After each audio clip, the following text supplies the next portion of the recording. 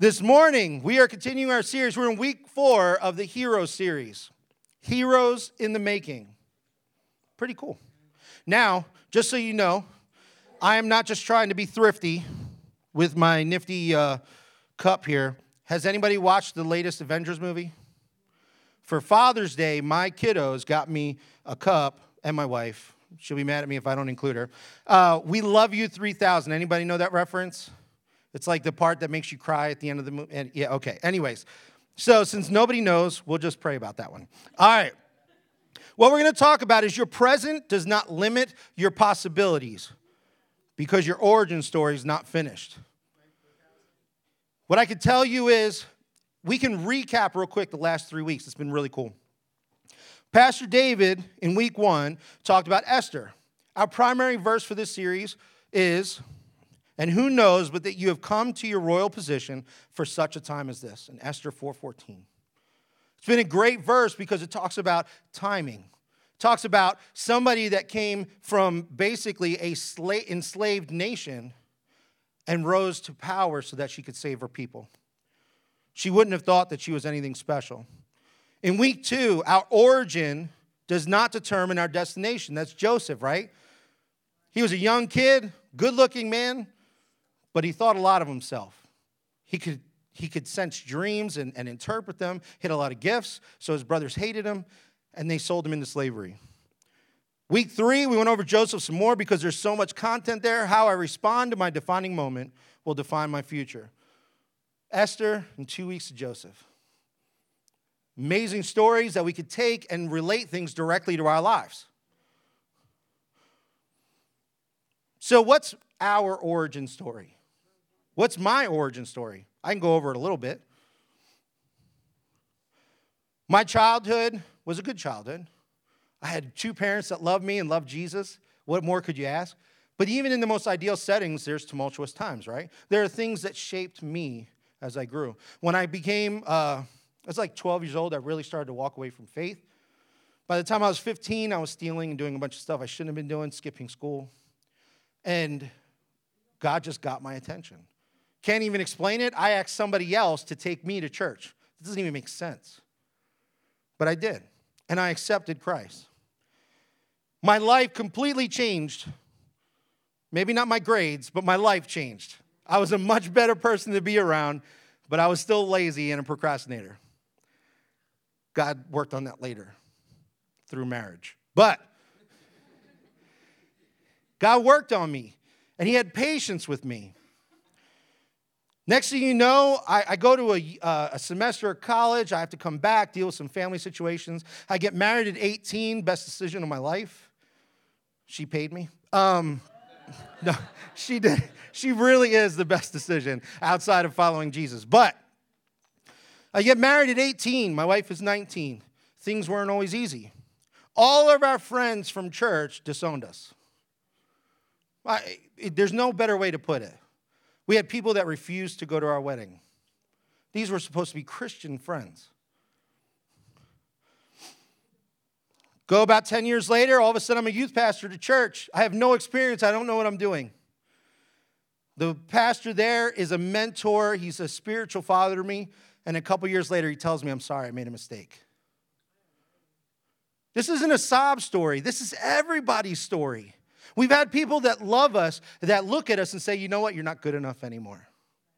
You know what, I'm sorry, I invested all this time into you, and it really was a waste of my time. It's tough. But you know what? We're not defined by the people that we think we're defined by.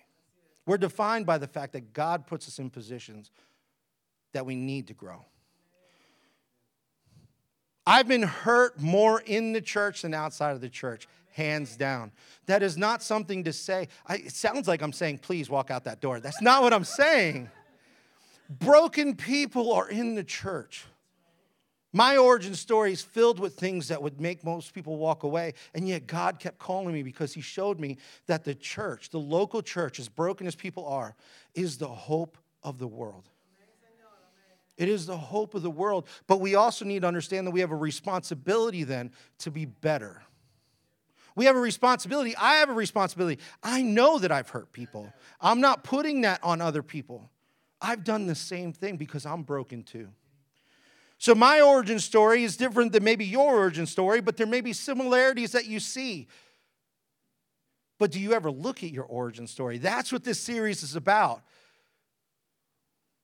Our key point, like I said, your present does not limit your possibilities because your origin story is not finished. What I want you to know is I'm 38. That's not what I wanted you to know. I mean the next part. I'm 38. And my origin story isn't finished. You may be 58 or 68 or 78 or 18. Your origin story is not finished. Ask somebody who has great-grandchildren, and they'll tell you that their grandparenting years made them ready to be grandparents, which made them ready to be a patriarch or a matriarch to an entire family. Their parenting invited them to a new place. Your college years invite you to be an adult. Every area of your life is an origin story. Don't think that God's done with you yet. We had a definition of hero, a person who is admired or idealized for courage, outstanding achievements, or noble qualities. That's a good definition. It's a good definition because we look at superheroes a lot of times, and we see that they have these fantastic talents. But I like this definition because we realize it's ordinary people doing incredible things. Esther was beautiful, right? Someone probably would have said, man, that girl is hot. Quick story, Elisha, my son, the oldest. Yes, you. He was really, 6 or 7? And he looked at a girl that was about 16. He goes, you're hot. And my wife about freaked out. She was like, where does he's objectifying women already. He's going down the wrong path. What is wrong with him? And I looked at her and I say you're hot almost every day. He's emulating me. And she's like, oh yeah, okay, never mind. She high-fived him. It's like, depends how you use it. But Esther was gorgeous. Gorgeous enough that out of an entire nation, she was picked out to be the queen. Joseph was handsome. So handsome, he was distinguished wherever he went, not just because of his looks, but because he was brilliant. Because he had faith and he was able to interpret dreams. I have a dream and I don't even want to remember it, otherwise interpret it. I'm like, what do Burger King fries have to do with anything? I don't even like Burger King, and they're in my dream. I don't get it. I don't want to remember. And he's over here like praying and finding out that there's draft. I don't know where I got a military reference from, but there's drought. That's what I meant to say. He's going directly to the king. He has gifts. He has abilities. He's good looking. He's got all this stuff from birth. And we say, where do I fit into that? Well, there's a lot of good looking people in here. I didn't mean it like that. But I'm just saying, am I going to step on stage and people are going to be like, whoo, he should marry a queen? Probably not. I already married my queen. But that's not the point. What I'm saying is that we see people with innate abilities, Olympics, NBA, football. I'm a guy, so I think about sports. Celine Dion, singing, whatever it is.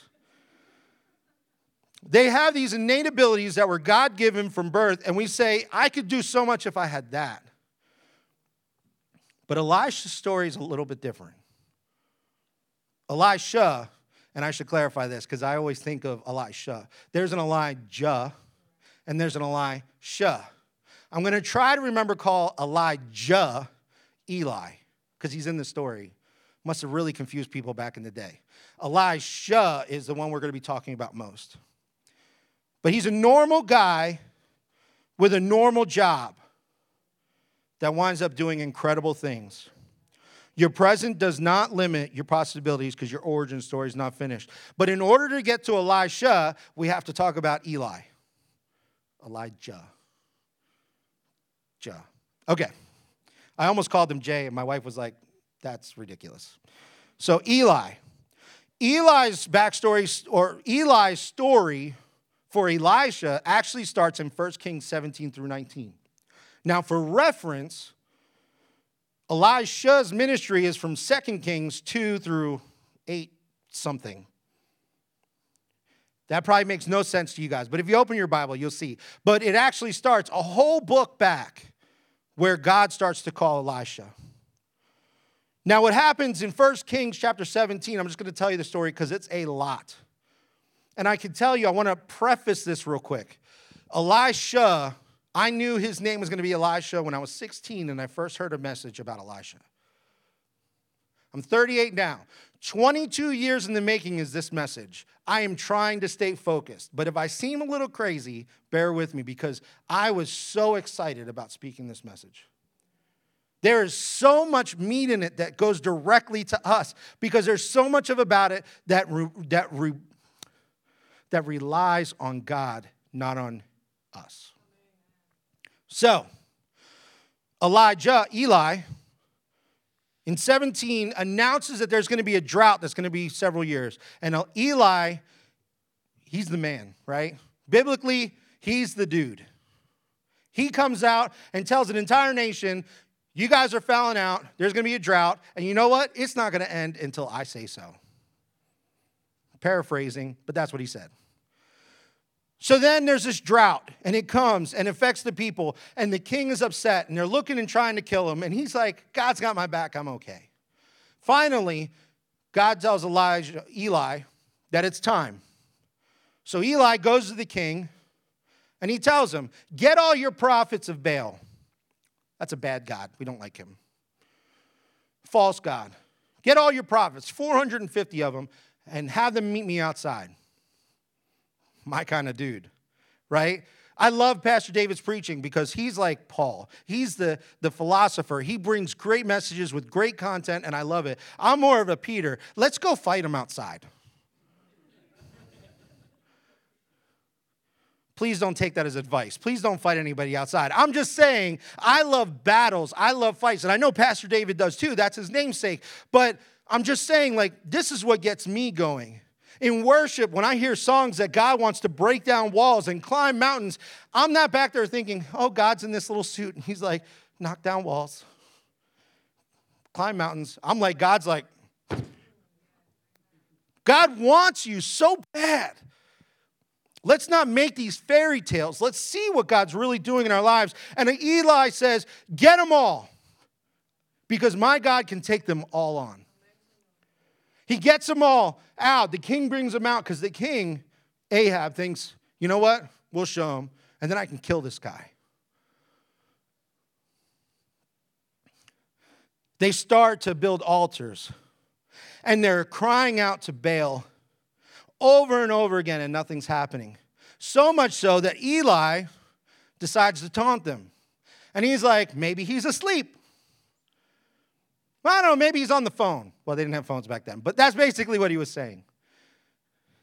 Bet you got a Galaxy instead of an iPhone. Whatever. Let's not even get on the argument. Sorry, I distracted everybody. But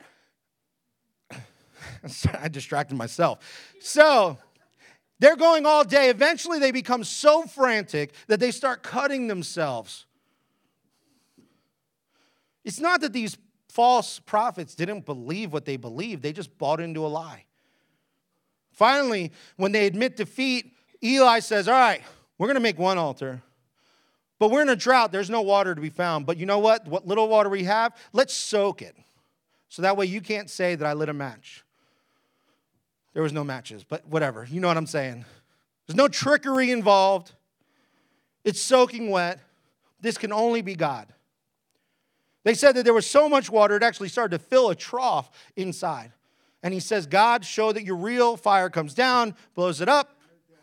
It's the first action adventure in the Bible, I think. Maybe not. There's a lot of others. And you know what? God was shown, proven that day. How much faith would you gain in that moment? And it sounds like I'm just going to talk about victory. That's not actually what I'm bringing up. The very next verses, Jezebel, who is the queen, sends a message to him and says, by this time tomorrow, you'll be dead. This guy that took on 450 prophets runs scared. First of all, not that you guys want to be a Jezebel, but let me tell you ladies something real quick. You are more powerful in your finger than you have any idea. Women are powerful. God created you with authority and with strength. Please don't let anybody tell you otherwise. But don't be Jezebel. That's not what I'm saying.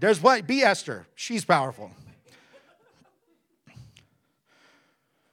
So Elijah runs. He runs so far, he tells his servant, just stay here because I'm basically dead. He goes a day into the wilderness by himself.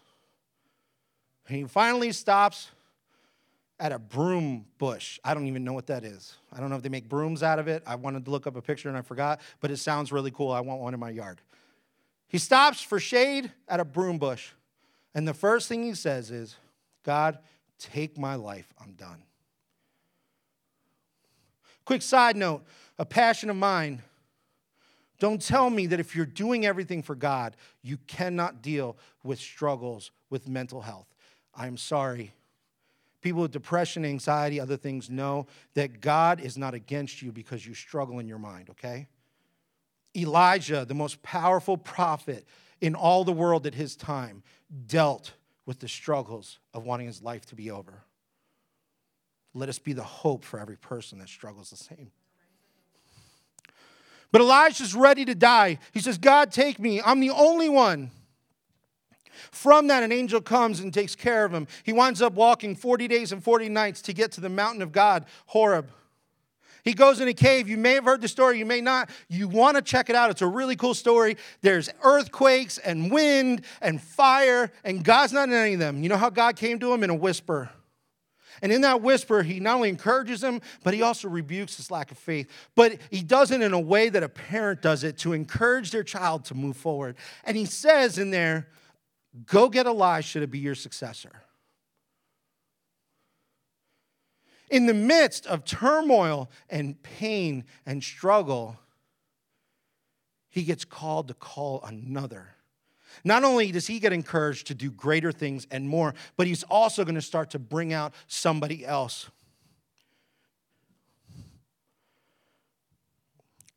In 1 Kings chapter 19, verse 16, also anoint Jehu, son of Nimshi, king over Israel, and anoint Elisha, son of Shaphat. I hope I said that right. He might be offended. From Abel Mahola. That sounds Hawaiian. Anyways, to succeed you as prophet. Point number one, you are called even if you don't know it yet. You are called even if you don't know it yet. His calling went to Eli, but it was about Elisha. We'll see that Elisha had no idea that God had already called him to great things. Chapter 19, verse 19. So Elijah went from there and found Elisha.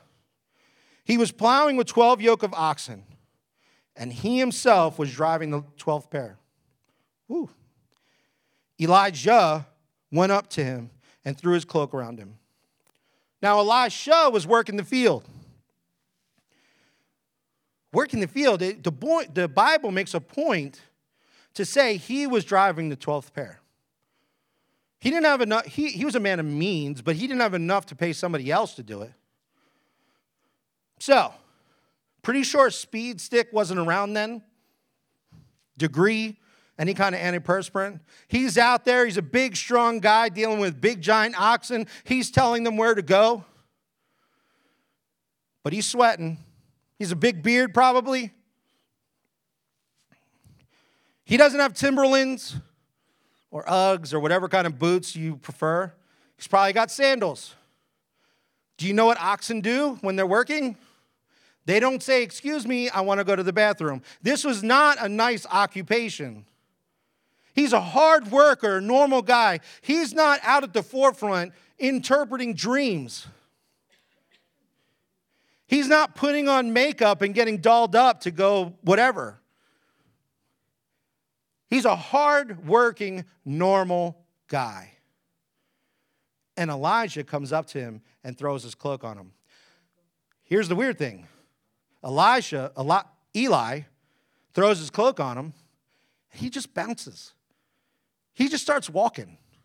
If I'm working the field and some strange guy I don't know, takes his cloak, throws it on me.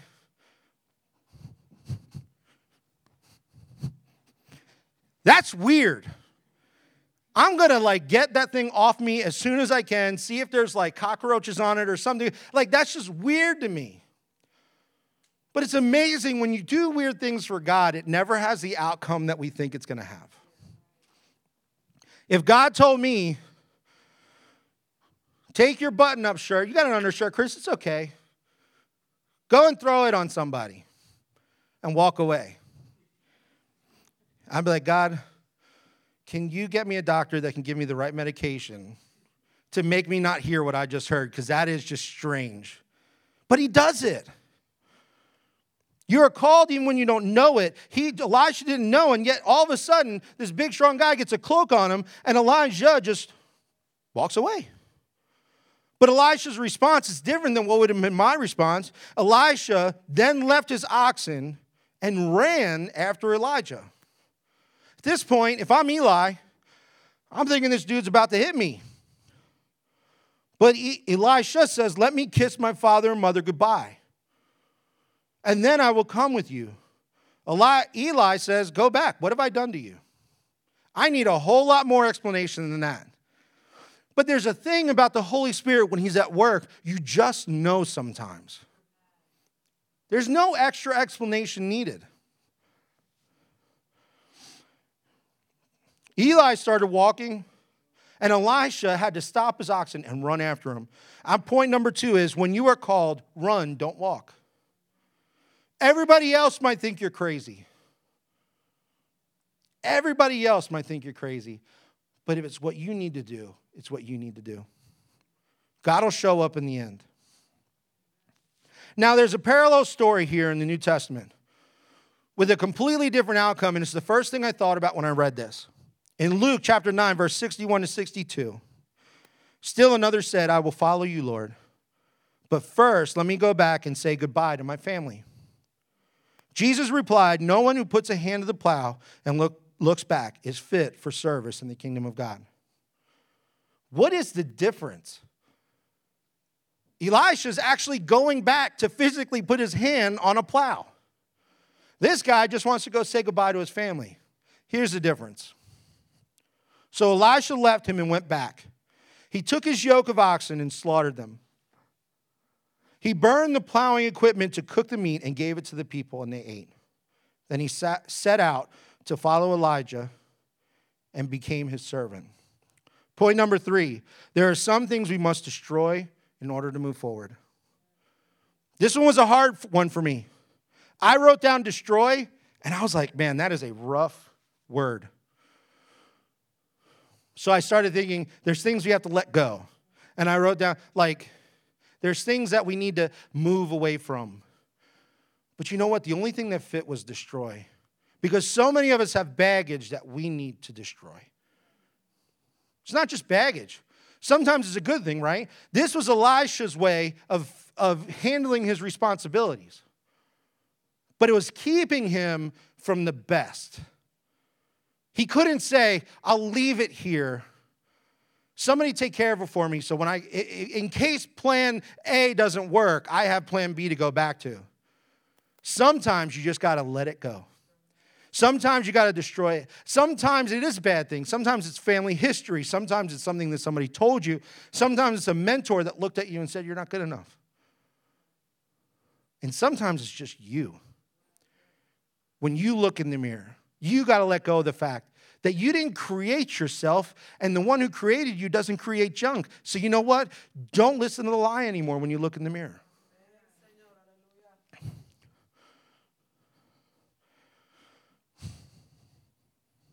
I got to say this. Forgive me. I'm so excited about speaking about Elisha. My brain's a little bit. But I got in a conversation this week with a couple younger ladies at my work. And we started talking about, and there's nothing wrong if you dye your hair, whatever makes you feel better and move, that is fine. But we got into a discussion about age versus beauty and whether they should even be related.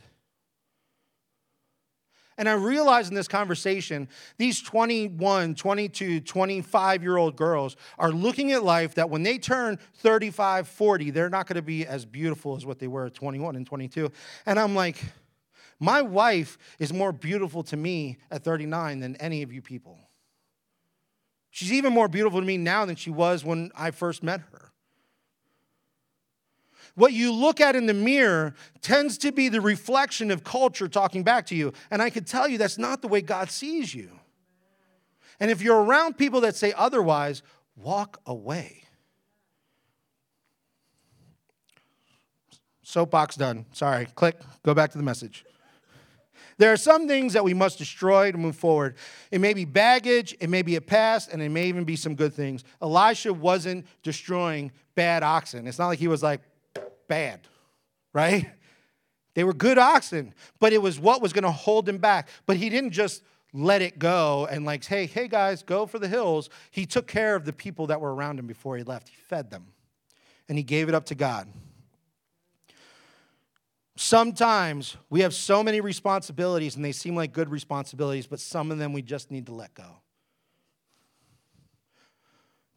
But point number 4, Elisha was a man of means. He was a leader. He was a worker. But it says he went to be Eli's servant. Point number 4, be ready to serve before you lead. Your direct path to leadership in your calling with God will always follow a path that goes directly through servanthood. Because when you lead, that's when you're at your greatest level of service. So how can you ever run before you crawl? Don't sit here and say, I have a gift to speak, or I have a gift to lead, or I can do spreadsheets, and I can do this, and I can tell you exactly the way things should run before you're willing to say, wait a minute, but how do you do it so I can be better? How can I show up? How can I work and volunteer? Where can I do it? It doesn't have to be here. It could be at a food storage or a food supply. It could be at a soup kitchen. It could be with kids in the back or in the school at an after-school program. Whatever it is that burdens your heart, go and serve somewhere first. And if you don't know where that is, serve at work. Be the first one to do a little bit extra for somebody else, just to love on them. There's ways that we can serve, but leadership always comes after servanthood. Elijah said to Elisha, stay here. Ooh, this is the good part. Be ready to serve before you leave. Elisha follows Eli all the way until the day that he leaves this earth. And Elijah and Elisha are walking together. Eli says to Elisha, stay here, the Lord has sent me to Bethel. But Elisha said, as surely as the Lord lives and as you live, I will not leave you. So they went down to Bethel. We just talked about servanthood. Usually that means that you listen to the person that's your mentor, right? But Elisha defies this objective. He says, no. Mm-mm. Not anymore, Eli. I'm sticking with you whether you like it or not. Why is this change in attitude? Next verse, the company of the prophets of Bethel came out to Elisha and asked, do you know that the Lord is going to take your master from you today? Elisha said, yes, I know, so be quiet. I love that part. I'm sure it was more like, you know what, why don't you just shut up already? Forgive me if you're offended by that. It's just the way that I hear it. Point number 5, know the moment and be faithful. I'm going to recap all this. I know I'm going through it a little bit quick, but there's so much content. I'm telling you, I could have went for 4 hours, and I'm trying to condense it down to like 30 minutes. And there's so much, so I'll recap. But know that you have to know the moment. You can always tell when that one person walks in a room, and they have no idea what the moment, they have no social awareness, right? Anybody know somebody like that? You can raise your hands. Come on. Just don't look at anybody. Go ahead. Everybody raise your hands just to make me feel better. Good. Thank you so much. We know that person. They walk into a room and it's really quiet. Somebody's crying in the corner and they come in and they're like, hey, everybody. What's hanging? What's she so upset about? That is not the way you walk into a room when that's happening. And you also have the other end, right? You have the person that comes in, everybody's laughing, and they're like, yeah, well, that's awesome, you're having a great day, but mine's awful. They did not read the room. That does not go over well. Know the moment. Know the moment. Keep your ear to the ground, so to speak. Or better yet, keep your ear to the heavens. If you're not taking time to pray, I'm not saying that you have to read the Bible for an hour every day. Although that would be great. I don't do it. I got 3 boys, 12, 14, and 16. I can barely go to the bathroom and take a shower for 5 minutes before the door's being knocked on. So I don't have all this time that people say, like Benjamin Franklin, I wake up at 5:30 in the morning. No, I crawl out of bed a half hour before I need to leave. But throughout the day, I make sure that I try to read at least a verse I try to take a moment. Am I perfect? No.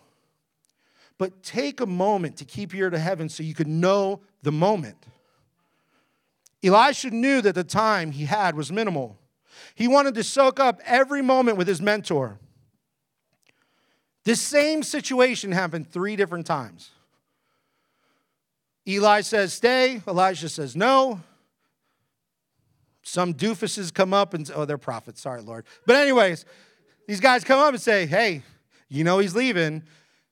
And Elisha's like, really? You? 2? Really? This hurts. It hurts that he knows that Eli's leaving. He doesn't want to hear it. He tells them to be quiet. This wasn't easy. He wasn't saying, yes, hurry up and leave so I can take my mantle. He's saying, no, I don't want this. But then Eli looks at Elisha. When they had crossed, Eli said to Elisha, tell me what I can do for you before I am taken from you. I don't know what my voice just did, but whatever. Tell me what I could do before I am taken away from you. Elisha's response is the reason why I called my firstborn Elisha. Let me inherit a double portion of your spirit. Point number 6, be bold. You know, it's one thing to ask somebody for what they have, but then to ask them for something they don't have. For Elijah to give Elisha a double portion of the anointing God had in his life, that wasn't up to Eli. But Elisha says, man, I want to do even greater things, not so I'm glorified, but so God is glorified. False modesty has never been impressive to God. Oh, it's just been enough to be near you. Oh, I'm so glad that I was your friend. I'm so excited. But I'm hurting that you're gone. That wasn't Elisha's posture, nor was what he said. False modesty is not impressive to God. Asking big things from God, for God, to do great things with God is truly a form of worship. Asking big things from God, for God. And here's the key for me. To do great things with God is truly a form of worship. God never wants us to do things only for him. He's saying, no, I'm here. I'll do it with you. And you know what? We're talking about great things. We could talk about all day about waters being parted and people being healed and all this other stuff. But you know what's a great thing? Being a good dad. And I fall short all the time. Every day. You can ask my boys how many times a week I probably apologize to them for falling short. But being a hero is when you're a hero at home. Don't think that you're not doing great things. I just saw a post from like an 8-year-old girl who had to tell her father, man, I was crying all night because you said you failed. That is not an 8-year-old's responsibility. But that father isn't failing because that 8-year-old loves him enough to care and to weep for him. Do we get the fact that even though we don't feel like we're doing great things, God's doing great things through us even when we don't see it? When you don't know that you're called, but you are called, God continues to do his work in you even when you don't see it happening. But years later, you look back and somebody says, you know what? Man, I admired you in that moment. I remember I think I may have even said this before, forgive me if I did, but I remember my car being broke down. We barely had any money, and a guy pulls up, and it's a guy from my school, from my high school. It's like 10 years after I graduated. I don't have money to fix my car. I'm stressing out, and he pulls up, and he drives me all the way from 283 Mannheim all the way to Strasbourg. And you know what he wanted to talk to me about? He said, Chris, yeah, you got in-school suspension a lot. Yeah, you got detention. Yeah, the teachers didn't necessarily like you. They never really forgave you for all the junk you did before you accepted Jesus. But all I could think about after I graduated was that I wasn't more like you.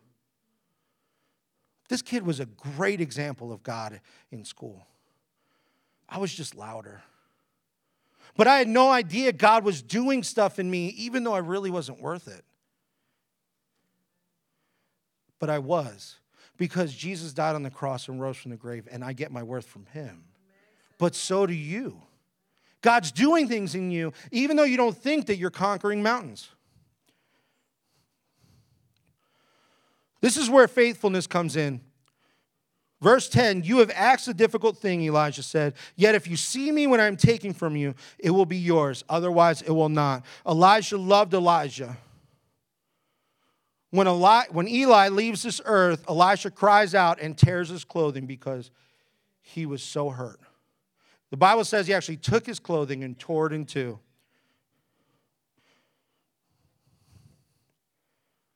But then Elisha picked up Elijah's cloak that had fallen from him and went back and stood on the bank of the Jordan. He took the cloak that had fallen from Elijah and struck the water with it. Where now is the Lord, the God of Elijah? Have any of you ever prayed a prayer like that? God, where are you now? I'm hurt. And I don't see you showing up. But the difference is, Elisha doesn't stop there. He picks up the cloak. What does the cloak mean to him? It means his calling. It means his anointing. It means the things that he remembers that God has done for him, the things that he's seen. He picks that up. And what happens next is incredible. He struck the water. It divided to the right and to the left, and he crossed over. Now, what I didn't read to you was right before Elijah asked Elisha, what can I do for you? Elijah had just done the same thing.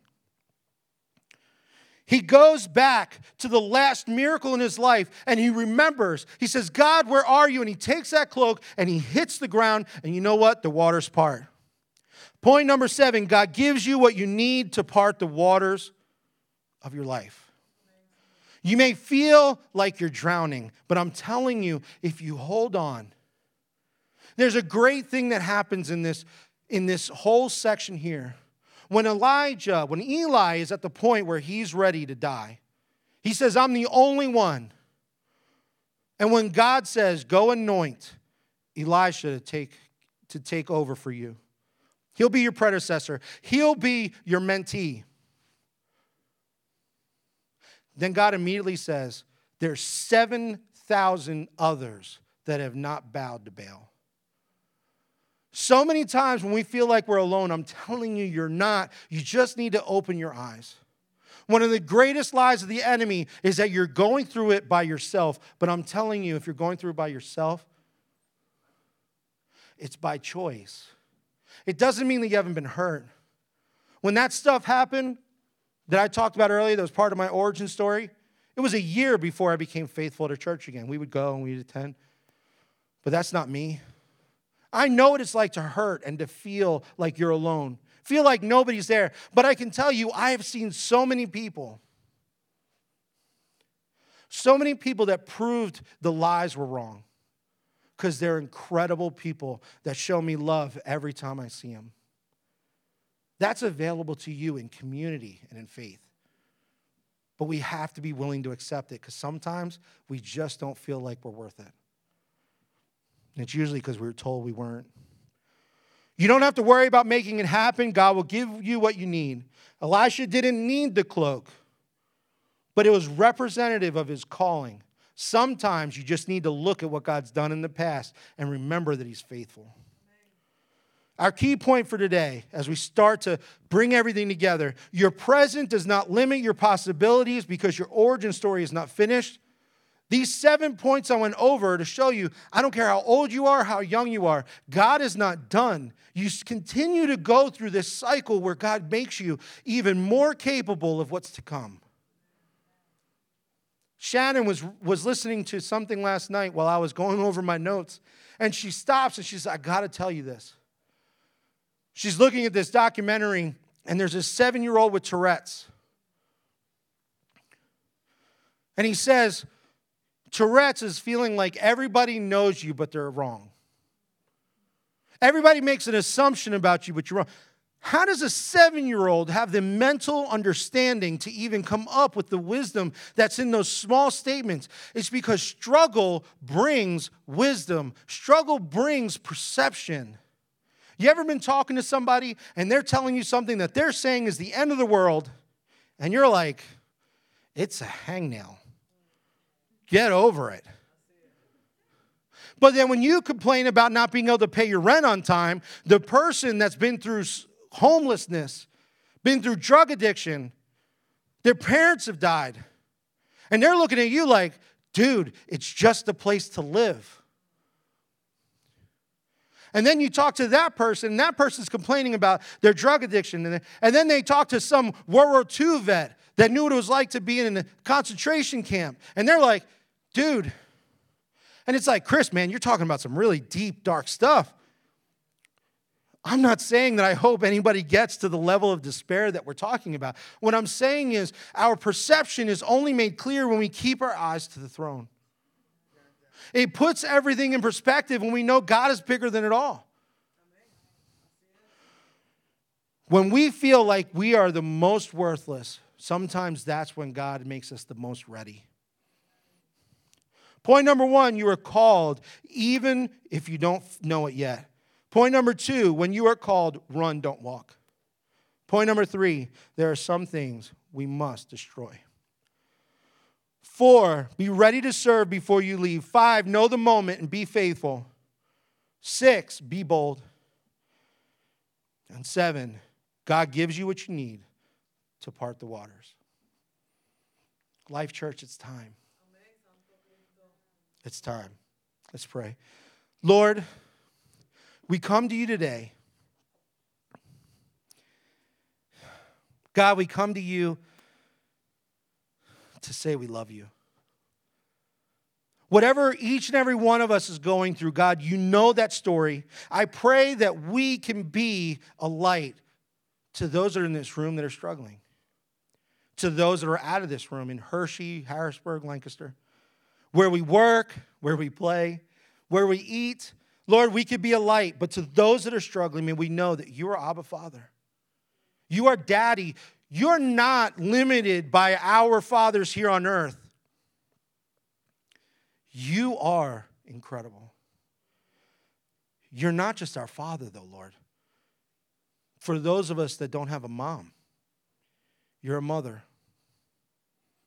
You love us, and you fill the gaps where we feel like we're so broken and there's nothing left. For those of us that struggle in our minds, which is the greatest prison of all time, I pray that you break those chains. For those of us that are stuck in the lie that our story's done, there's nothing left for us to do, I pray that this message gets sunk into their hearts so deep by just the love of your Holy Spirit, Lord, that you show them that they're not done. That we can get pumped up for tomorrow, because Monday is not the end of Sunday. Monday is the start of the ministry you want to do in our lives. And God, for those that are in this room that may not be completely on board, knowing that they're not quite sure, they're questioning faith, I pray that Monday, Tuesday, Wednesday, you remind them of how much you love them.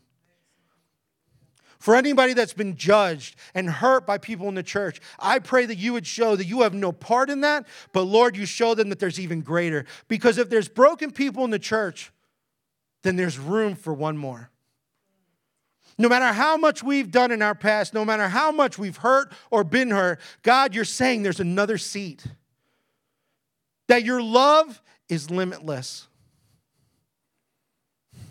Your love is limitless. Set a fire down in our soul that we can't contain, that we can't control. We want more of you, God. May that be our heart's desire. May everybody be blessed this week in a way that blows their minds. In your holy, wonderful name, Lord. Amen. Love you guys. Have a great week.